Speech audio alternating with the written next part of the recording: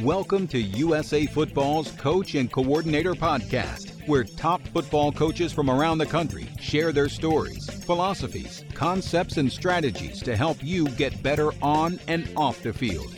Now, here's your host, Keith Grabowski. Hey, coaches, before we get going today, I just wanted to thank you for all you've been doing to support this podcast, and we have an incredible lineup coming up here. We have just about every major college conference represented. We have a ton of FBS coaches, Division II coaches, Division III coaches, some great high school football coaches coming on the podcast to share with you and help you grow professionally during this time.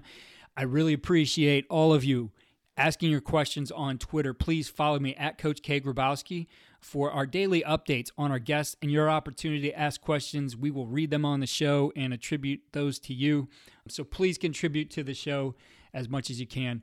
Our football development model, which is something we've rolled out here at USA Football, and this is really for you to be able to help your youth football programs develop. It's about a long-term athlete development plan. It's something that comes off of the American development model, which is something that the USOC has put together. The idea is that we're able to teach skills in a progression starting at the youngest ages. We're also looking at the different game types we have, whether that's flag, which is non-contact, limited contact games like padded flag or tackle bar, and full contact, and the right progressions for contact teaching there as well. Be sure to check out all we do at footballdevelopment.com and check out what we're doing with the FDM, the football development model, at usafootball.com/FDM. On today's podcast, we're going to talk sacks and takeaways with Missouri S&T head football coach Todd Drury. And so from my understanding of Coach and looking at his Twitter, S&T stands for sacks and tackles. That's our exact topic. And back for a third time on our podcast, Coach Todd Drury. Coach, great to have you here. Yeah, thanks for having me. Appreciate being back. So the last time we talked, and you shared with us a very innovative idea on how to practice, and we talked about using the cans and the setup there, and I also had an article on that where we shared some of your video as well. So in our show notes, I'll make sure we link back to both of those things. And then we also talked, the first time, Coach, I think at the time you were the defensive coordinator. I don't think you're the head coach yet.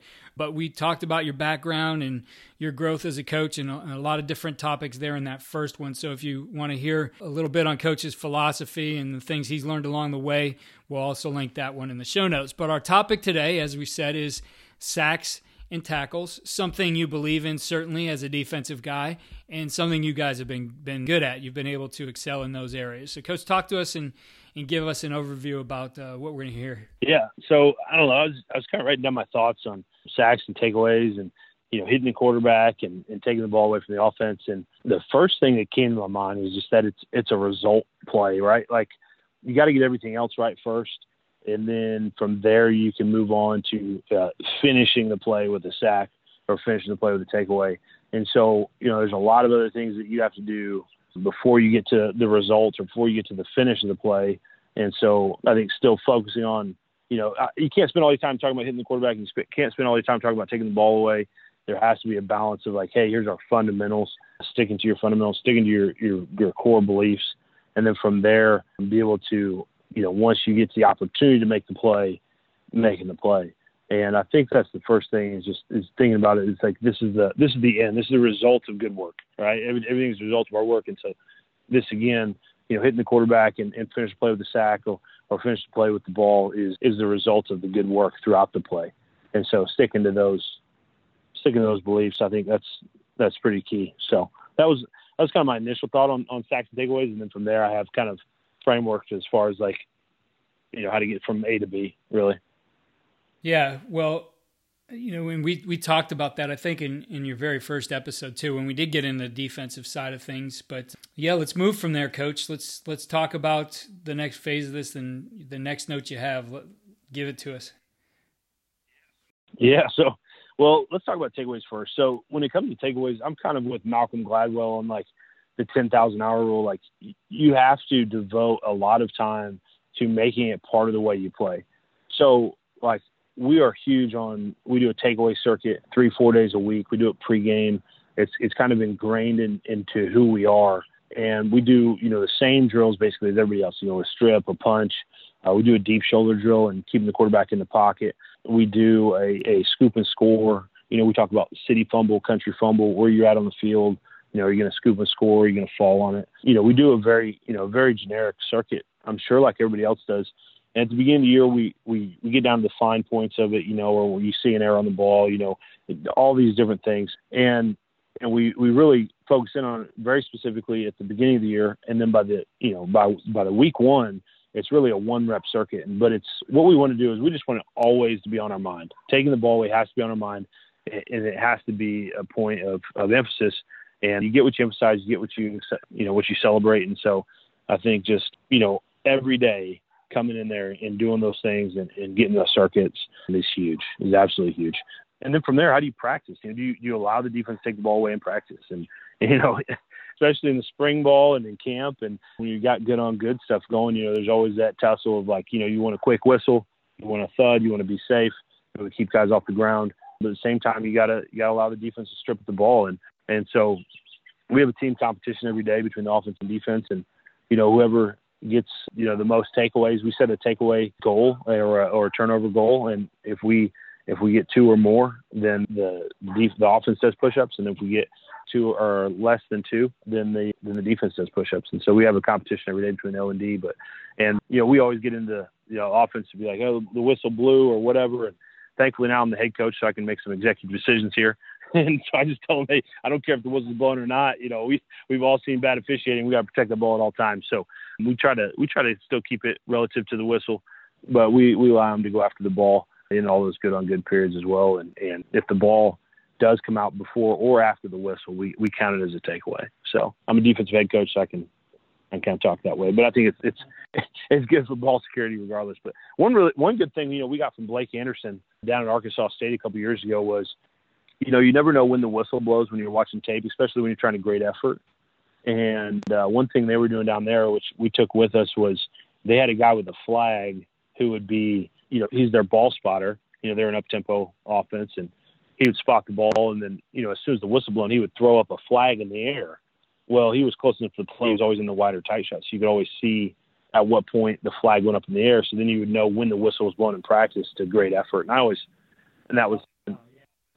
thought that was a great idea. We've been doing that for 3 years now. So yeah, just having your ball spotter throw up a flag before they go spot that next ball, so you can, as you're watching tape, you can say, okay, that was a loaf or that wasn't. Because you want to hold your kids accountable, but defensively we're playing these up-tempo offenses in practice, and sometimes the whistle's blown, the offense is still running down the field. They're running an X receiver on from the other sideline. They're snapping the ball before we can get back in the stance.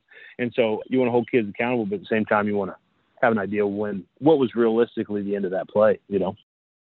Yeah, it's something, the details, right? The little details, the things that you take for granted, like even some of the coaching on film. This is a second great idea I got today about just things you can look for on film to grade certain things. So we were talking to Keith Bearfield from Louisiana Lafayette, and he talked about, when he was the OC at Quincy, how because they were an up-tempo team, they wanted to see that, as that play ended, everybody's, receivers, talking about receivers, that everybody's head snapped to the sideline, to look for the next call. And they got graded on that, practice film and game film, because they wanted that to be part of what they do. Same thing here, like that is a very difficult thing, especially, a lot of times you just don't turn that audio on and upload that audio because it takes up space. So how do you know when the flag blows? I love that idea. Just a great little detail. The other thing that came to mind, as we were talking about takeaways, I've seen so much now of, thud used to be the way, and you could work in getting in on a ball and thud and stuff like that. But I've seen a lot of teams going to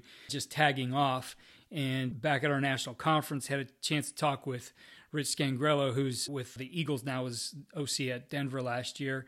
And he talked about how during OTAs and stuff like that, instead of tagging off, they were pulling flags because guys weren't getting in the right body position, and just kind of not in the right place. They wouldn't have made a tackle from standing up like that and tagging off on a hip. And my thought was, as you were talking about that, wondering about how does that affect, working for turnovers. So I guess, do you use any periods in practice where I guess tag is the tempo rather than like a thud or fit up? And if so, how would you handle the turnover portion of that? Yeah, so anytime we go, once we get into the season, and we do a lot of ones versus twos during the season. So when our one offense is up and our two defense is out there, all of that is tap tempo for us. So what that means is we're going to come to balance and tap on the hip. But anytime, like in the spring or in fall camp, when we're still in thud, we still want to practice good tackling. We have combined kind of tap and thud in one. And so when a defender's coming up to make a tackle, if he's in front of the guy or coming from a 45-degree angle, then we want that guy to put shoulder contact on the ball carrier. But if he's coming from behind or from a chase position, we don't ever reach and grab. We simply, again, come to balance and tap at the hip, kind of similar to that flag situation like you're talking about, because you just don't want anybody coming from behind and grabbing a player or, chasing the guy down. You want to see that great effort, but you don't want to, you don't want that guy to grab that reach and grab. Anytime you get that reach and grab, you're not bending your hips and working on your footwork. So we've kind of combined those two together, and I always err on the side of like, hey, when you don't know, go ahead and tap that guy and let's get to Saturday. But at the same time, then you got guys, some DBs that are, hate to say it, but those guys don't want to come down there and, show their contact courage all the time. So you got some guys tapping from like they got Stretch Armstrong arms, So, you got to get on those guys as well. But I think either way you're coaching guys, but I'd rather always err on the side of, body position and footwork in practice than the actual shoulder contact, So obviously practicing them is huge. So in the circuits and in practice, you got to practice taking the ball away. I think it has to matter. There has to be a immediate reward or punishment, for taking the ball away or turning the ball over from a head coach philosophy. This year we had new quarterbacks going into the game. So kind of speaking from the offensive philosophy here, we started a new quarterback this year, and so we had a quarterback competition going up through fall camp. And I told the guys, I said, hey, one of the main things is going to be who throws the ball to us during fall camp. If you don't throw the ball to us very much and you're still getting explosive plays and moving the ball down the field, then you'll probably be the starter. If you get explosive plays and you're operating the offense, but you throw the ball to us a lot, you're not going to be the starter. It's just that's how it is. So that was kind of how we went into it. So yeah, so our offense is pretty good this year though. So the next thing, I think you look at a lot of different things when it comes to taking the ball away, and you have contacts, takeaways where you're hitting the ball, whether it's with the shoulder or you end up hitting it with your helmet or a hand, or you're punching the ball out. And then, there's a stat that I got from the Broncos a long time ago. I don't know if it's still relevant. I haven't checked it, but it was that 75% of takeaways occur in the pocket. And so that was prior to the new quarterback rules and being able to hit the quarterback in the NFL and all those things. So it might actually have gone up since then, because now everybody just tries to go after the ball in the pocket. They don't hit the quarterback anymore. But yeah, so that's something we definitely put an emphasis on, is every time we're, and this kind of pairs together with sacks and takeaways, but every time we go after the quarterback, we have to be going after the ball, because that ball's so vulnerable in the pocket. And there's so much bad ball security by quarterbacks if you're getting that point of contact in the pocket. So that's huge for us. And then when it comes to interceptions, obviously you have to catch the ball, but I think mixing in coverages, in terms of vision coverages where guys can read the quarterback and break off the ball, and mixing in, man types concepts, whether it's, 2-free or man free or quarters coverage where you're man turning with your DBs. But I think, both those, I've heard guys make arguments that, if you're man defense, you don't get as many interceptions. If you're vision defense, you get, and I think it all just comes back to guys to be able to break on a ball. Rarely at any level does a quarterback just throw you the football. And so to be able to break on the ball and make a play has everything to do with the confidence of the defender and being in the right position.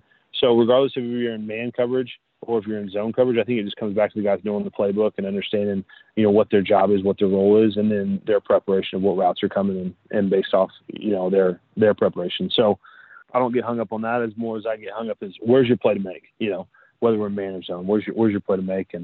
And then also, getting the quarterback off his first read, and we'll kind of talk about this when I talk about takeaway or sacks, but everything comes down to, don't let the quarterback know where to go with the ball pre-snap.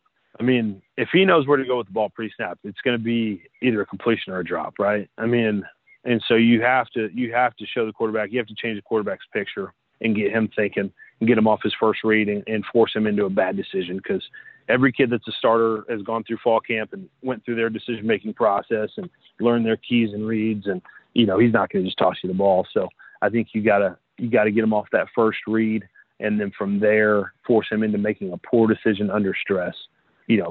Creating fear, creating stress in the quarterback will make him make poor decisions and make him act outside of character. And so I think that's, when it comes to takeaways. But again, I think kind of going back to the top is, talking about that 10,000 hour rule, like it just has to be in your DNA of what you do every day. We take the ball away, and so I think that's where it's at. Obviously, there's a lot of good points as far as how you're ripping and how you're punching and all those things. And all those details are great, but it just has to come back to part of who you are.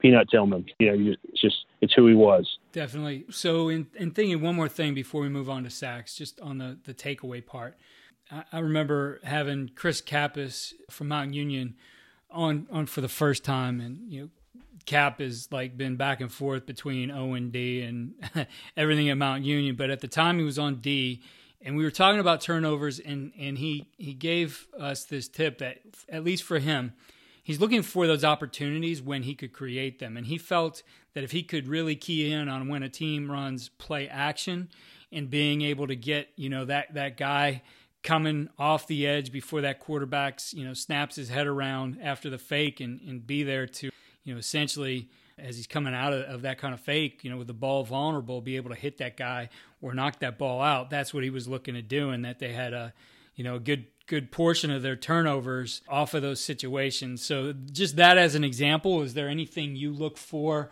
as far as an opportunity when you're scouting and game planning to create the turnovers, takeaways? Yeah, so we do. I'm sure a lot of people do this, but each position group scouts another position group, and everybody on defense scouts quarterback. And so we're all looking at the offensive players, and that's a constant conversation throughout the week of who's a fumbler, like who's a liability to the offense, and seeing which players have ball security issues. And we talk about that nonstop throughout the week, that we have to take the ball away from somebody who has poor ball security. We just have to. We have to punch that ball out if they're a juker or they're, a quick twitch guy, or if it's a one-handed quarterback in the pocket, or if it's a running back that every time he jump cuts, there's air under his armpit. Those are things we talk about throughout the week, and everybody knows, and that is a point of emphasis. When it comes to that specific play calling, so we do a lot of disguise on the back end as far as trying to change the look for the quarterback. And I think, there's like in our base coverage, our most ran two coverages are quarters and 3 deep, 3 under. And with both of those, the hitch or, a quick throw to the field of the boundary to an off corner, both those are there. And so I think it's okay to know where you're vulnerable at, as long as you have something to take that away. And so, we mix in a lot of squat corner stuff, whether that's a 3 cloud or a Tampa 2, or opportunities for those corners to jump those hitches and those quick routes without worry. So just allowing an offense to have something until you want to take it away. So that's always something that we use as far as a play call in specific. Yeah, we definitely edge blitzers, deep shoulder rushers, guys who are fast off the edge. That's something we have in our deal. But I think, the biggest thing for me has been getting the quarterback off his first read. And we played a lot of the 3 safety stuff, the Iowa State stuff. We played a lot of that this year. And what we do is we put all 5 DBs across the board at 10 yards. And then out of that, we'd play 0, we'd play man free, we'd play 3 deep, 3 under, we'd play Tampa 2, we'd play a 3 cloud. We had a bunch of different coverages off of that. And what that did was that made the quarterback had to read the defense post snap and make a decision with the ball in his hand, and, allowed, our guys up front to rush. And that was really good for us. So from a play call standpoint, I would say, yeah, all those things, get the quarterback in the pocket, number one. From there, the coverage change up of what you're showing them pre-snap, and then taking that away post-snap would be number 2. So, Coach, moving on then to the other part of this, sacks. Let's talk about the things you believe in there. Well, again, I think it's finish play. It's the finish to a play. So, you're always – you have to have the other things in place as far as, your core beliefs. But I think, sacks, it's an 11-man result where – it's not one guy. Rarely is it one guy just coming off an edge or beating a guy and then, coming free in less than, 1.5 seconds and hitting the quarterback. It's usually an 11 player result. So I think you have to marry your coverage and your rush together in a way where, the more guys you bring in, the faster you got to get there. And then, the less guys you bring in, you got to try to scheme some stuff up and get the quarterback to go through his progression and take routes away. So, but okay, so here's something I've been working on lately: dictating protection. And so this is my question for you, Keith, because you obviously been a very successful coordinator, and you talk to the best minds everywhere. So, but in my mind, I've kind of got to three different types, like talking about protection, right? Offensive line protection. Three different types of scenarios where either one where the offensive line calls all the protections. They get up there, they get a play call, and they make all their checks, and that's all dictated by the front and the tilt and numbers and all that stuff.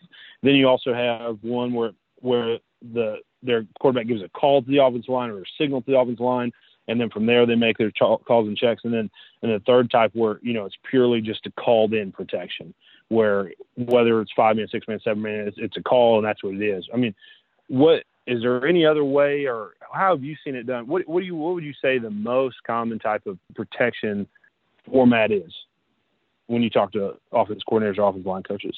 Yeah, as far as the method and how it's going to be called, I've found, man, more often than not that it's a called protection that coaches are calling it within the play call that it's going to be set a certain way. Now, I was never comfortable with that. Our offensive line coach did a great job preparing our guys, so we kind of made it. And when we would do our protection meetings, the quarterbacks would come in with the offensive line during those, and they talk about, how we saw, we were going to call our protection, who was going to be ID'd in that as the point, as the mic, and where the sort was going to work out there. And obviously by front it would work out. A lot of times, if we were seeing the odd front, usually there was going to be that linebacker who did not blitz, so we kind of would not include him in it, and the quarterback would have to have that guy. But we wanted the quarterback to really be in tune with what was going on up front and an understanding of essentially where his trouble could be, who could come free if they brought one more than we were protecting. A lot of times, we would check him out rather than just leave him out of the protection right away. I mean, we were not an air raid team by any means, so it wasn't like that guy was free releasing.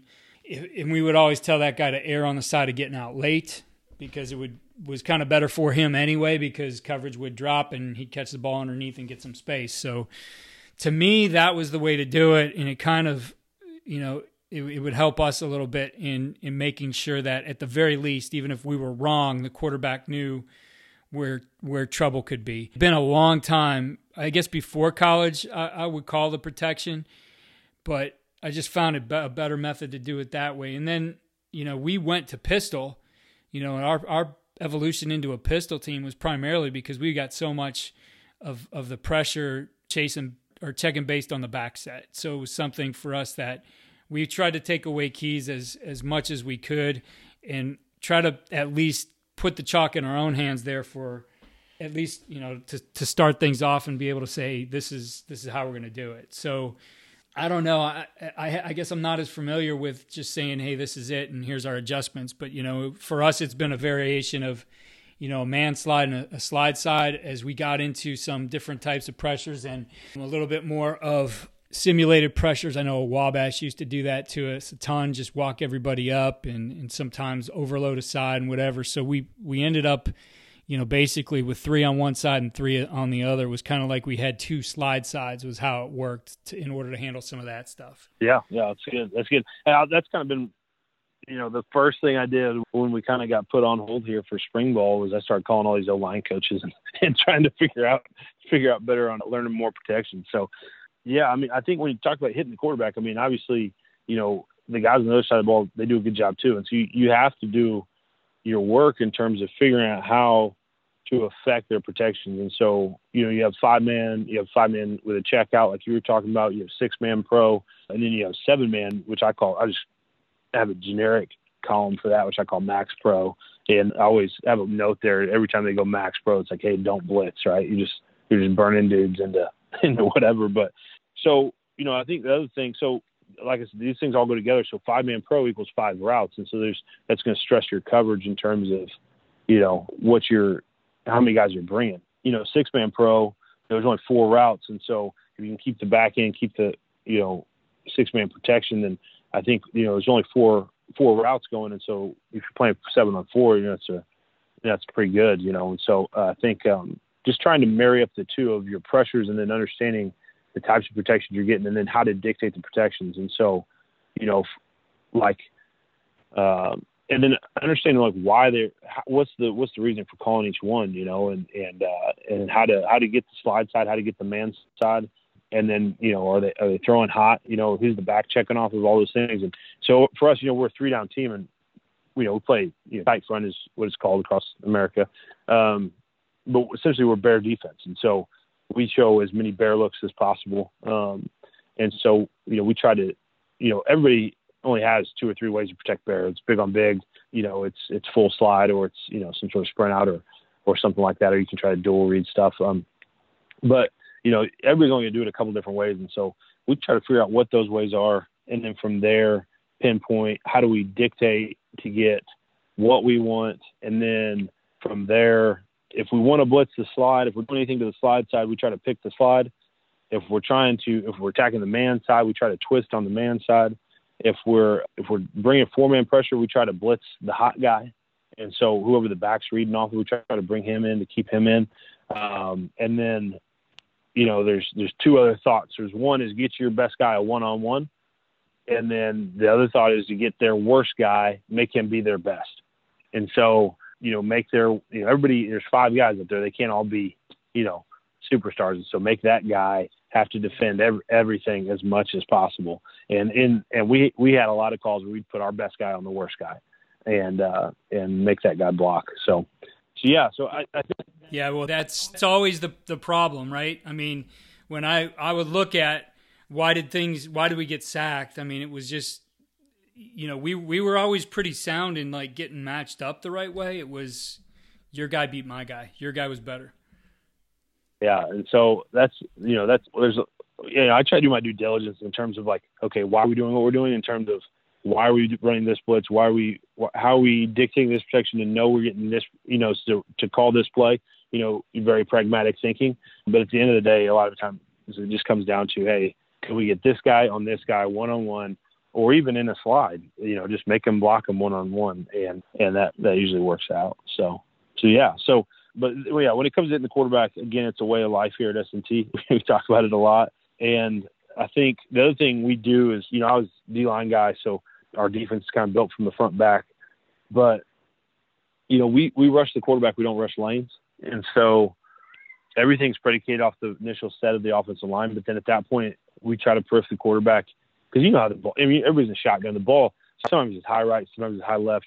Protections change where the launch point is, just like like a punt team. We try to rush where the quarterback's going to be and rush that guy regardless of where the offensive lineman is. So, like, if he kicks across my face, I allow our guys to come inside 100 out of 100 times as long as they stack them back and get to the deep shoulder on the quarterback.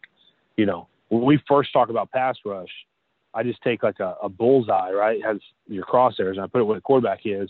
And we divide that up into, there's 4 quadrants there. We have 2 deep shoulder players, which would be, the upfield, those guys. And then we have 2 guys that are supposed to be on the face of the quarterback. And so, we're always, even though we're 3 down, primarily, 90% of the time we're 4-man pass rush.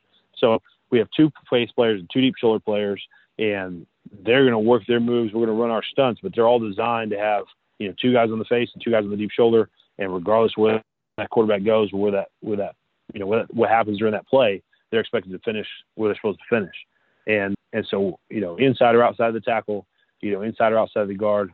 I mean, a lot of times, a 3 down front, we get, a 4-man slide to us.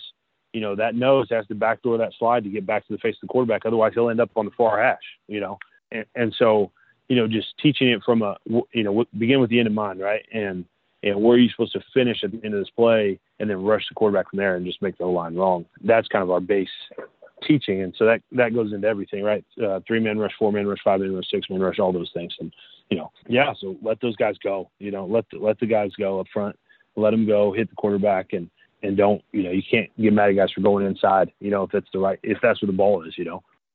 Yeah, the as I'm hearing you describe it, especially playing a lot of things from bear front, that with what we were trying to do with our protection, regardless of the front, is somehow I wanted to turn the feel for the quarterback into a 7-on-7. Like, I wanted that guy, of course, on his own, maybe with a back chipping out or whatever it might be, to have that guy on one side, and maybe it was 2 guys coming over there if it was, dependent on the front. But somewhere I wanted to open up a pretty big lane where that guy, it's back to 7-on-7. Those guys are not in his face.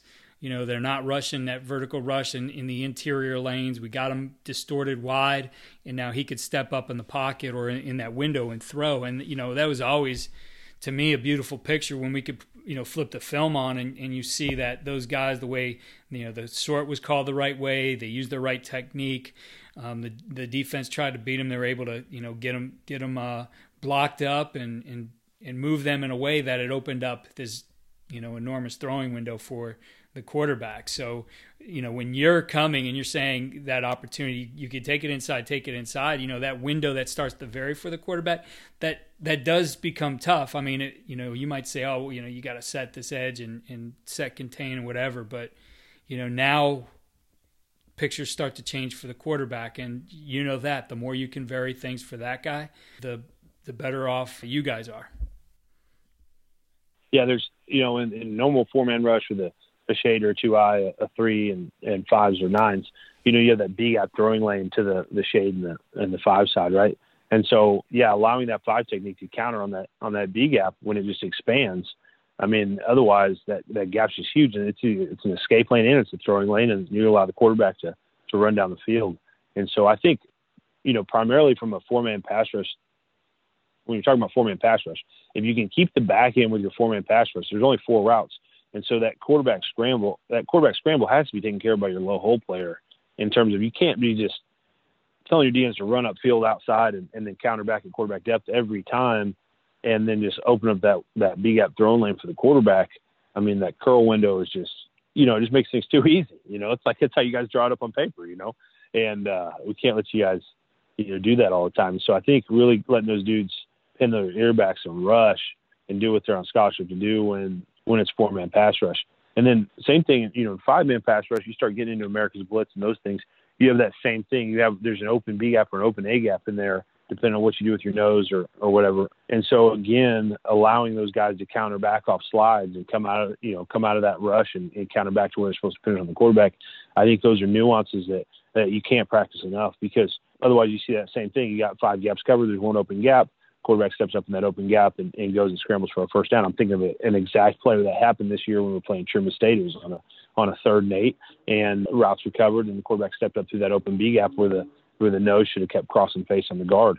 Those nuances of pass rush, I think, that's how you get sacks is through those things. It's, obviously you can drop a blitz, you can dictate protection, but it's getting to the quarterback, and so that's huge. But bear front, everybody protects in just a couple of ways. And so if we can get the protection, we can blitz the backs guy, keep the back in, play 7-on-4 in coverage. A lot of people, a lot of people don't like 3 under 3 deep, and we make a lot of money off 3 under 3 deep. And the one thing that's always going to be there is the hitch or the sticks route. If you're running 1 and 2 vertical and 2 keeps going, and when 1 falls out, when you have a 2-over-1 player with the corner. But if you're only playing, if you're only running 4 routes and we have 6 in coverage, then that's a positive advantage for the defense. I believe. I think more people need to run. I'm kind of giving some stuff away here, but more people need to get that back out and stretch the defense versus 3 under 3 deep. Instead of allowing these zone pressures, trying to keep the back end and protect it and read it. So, I don't know, personal opinion there. Well, on the flip side of it, I liked seeing 3 under 3 deep, and for us, it was, again, we were trying to get those get those 5 guys blocked so our back could get out into it now and, give us an advantage. But, for us, it was one of those things, we saw it so much that we kind of built things to attack it. And so there was a lot of 4 verticals and spacing routes for us, right, where we would essentially get 5 guys across the underneath coverage where there's only 3. So, it's all about numbers, right? Us playing with the numbers on offense, you trying to stress, numbers and absorb one if you can, right? I mean, because you're at an advantage if somehow I end up with 6 blocking 5. Yeah, and so that all comes back full circle to dictating protection, knowing how to keep the back end, and that's kind of been my thing over this break as we've had the opportunity to sit here and think and relax and kind of clear the air and think about what we do and why we do it, and I think my goal is to, on third down, first down, second down, whatever, never call a play again without a specific why to it. Why are we doing this? What are we trying to take away? What is the full thought process behind all of it?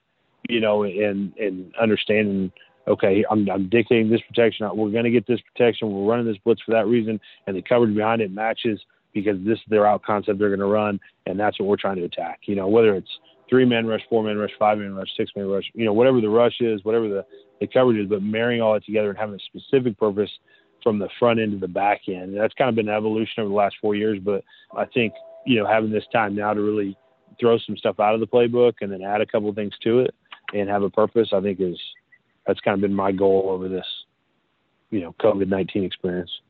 Well, Coach, I appreciate you, number one, taking the time to do those notes and put something together there. I know I had to delay this a little bit, and I saw that on there. I'm like, shoot, we got to get this in, man. Coach is prepared. But I appreciate you preparing for this and sharing those ideas with us. And as always, great to be able to talk ball with you here. Yeah, thanks, Keith. Thanks for having me on. I appreciate it. Yeah, real quick, so I can make sure I do this. I know, Division II, you head coaches still get out and recruit. So for our listeners out there, what areas do you recruit? So I have Southwest Missouri is where I personally recruit, and then I also recruit all of our transfers. And for our listeners, your Twitter handle? At Todd Drury. All right, Coach. Again, thank you, and we'll talk ball again soon. All right, thanks, Keith. Coaches, again, I want to remind you of what we're doing with the football development model. Please push this down to your youth coaches. I think this is a great way for you to get some organization and structure beyond what you've already done. Check it out, all of our program development for youth football at fdm.usafootball.com. Again, check out our systems for blocking, tackling, and defeating blocks at footballdevelopment.com. If you register with your email, you get your choice of 3 free videos. There's some great things in there. I think things that as you get going again, you can get into the summer and maybe make up on some things that you might have lost if you had a spring ball, if you had time here in the spring to work on football. Some great drills for all those phases of contact. If you're enjoying the podcast, please head over to iTunes or your platform and give us a 5-star rate. If you have a minute, write a review. We really appreciate it, and we will read your review on our highlight show that we do at the end of the week. Thanks for listening to USA Football's Coach and Coordinator Podcast. For more resources, visit the Coach Performance Center at usafootball.com.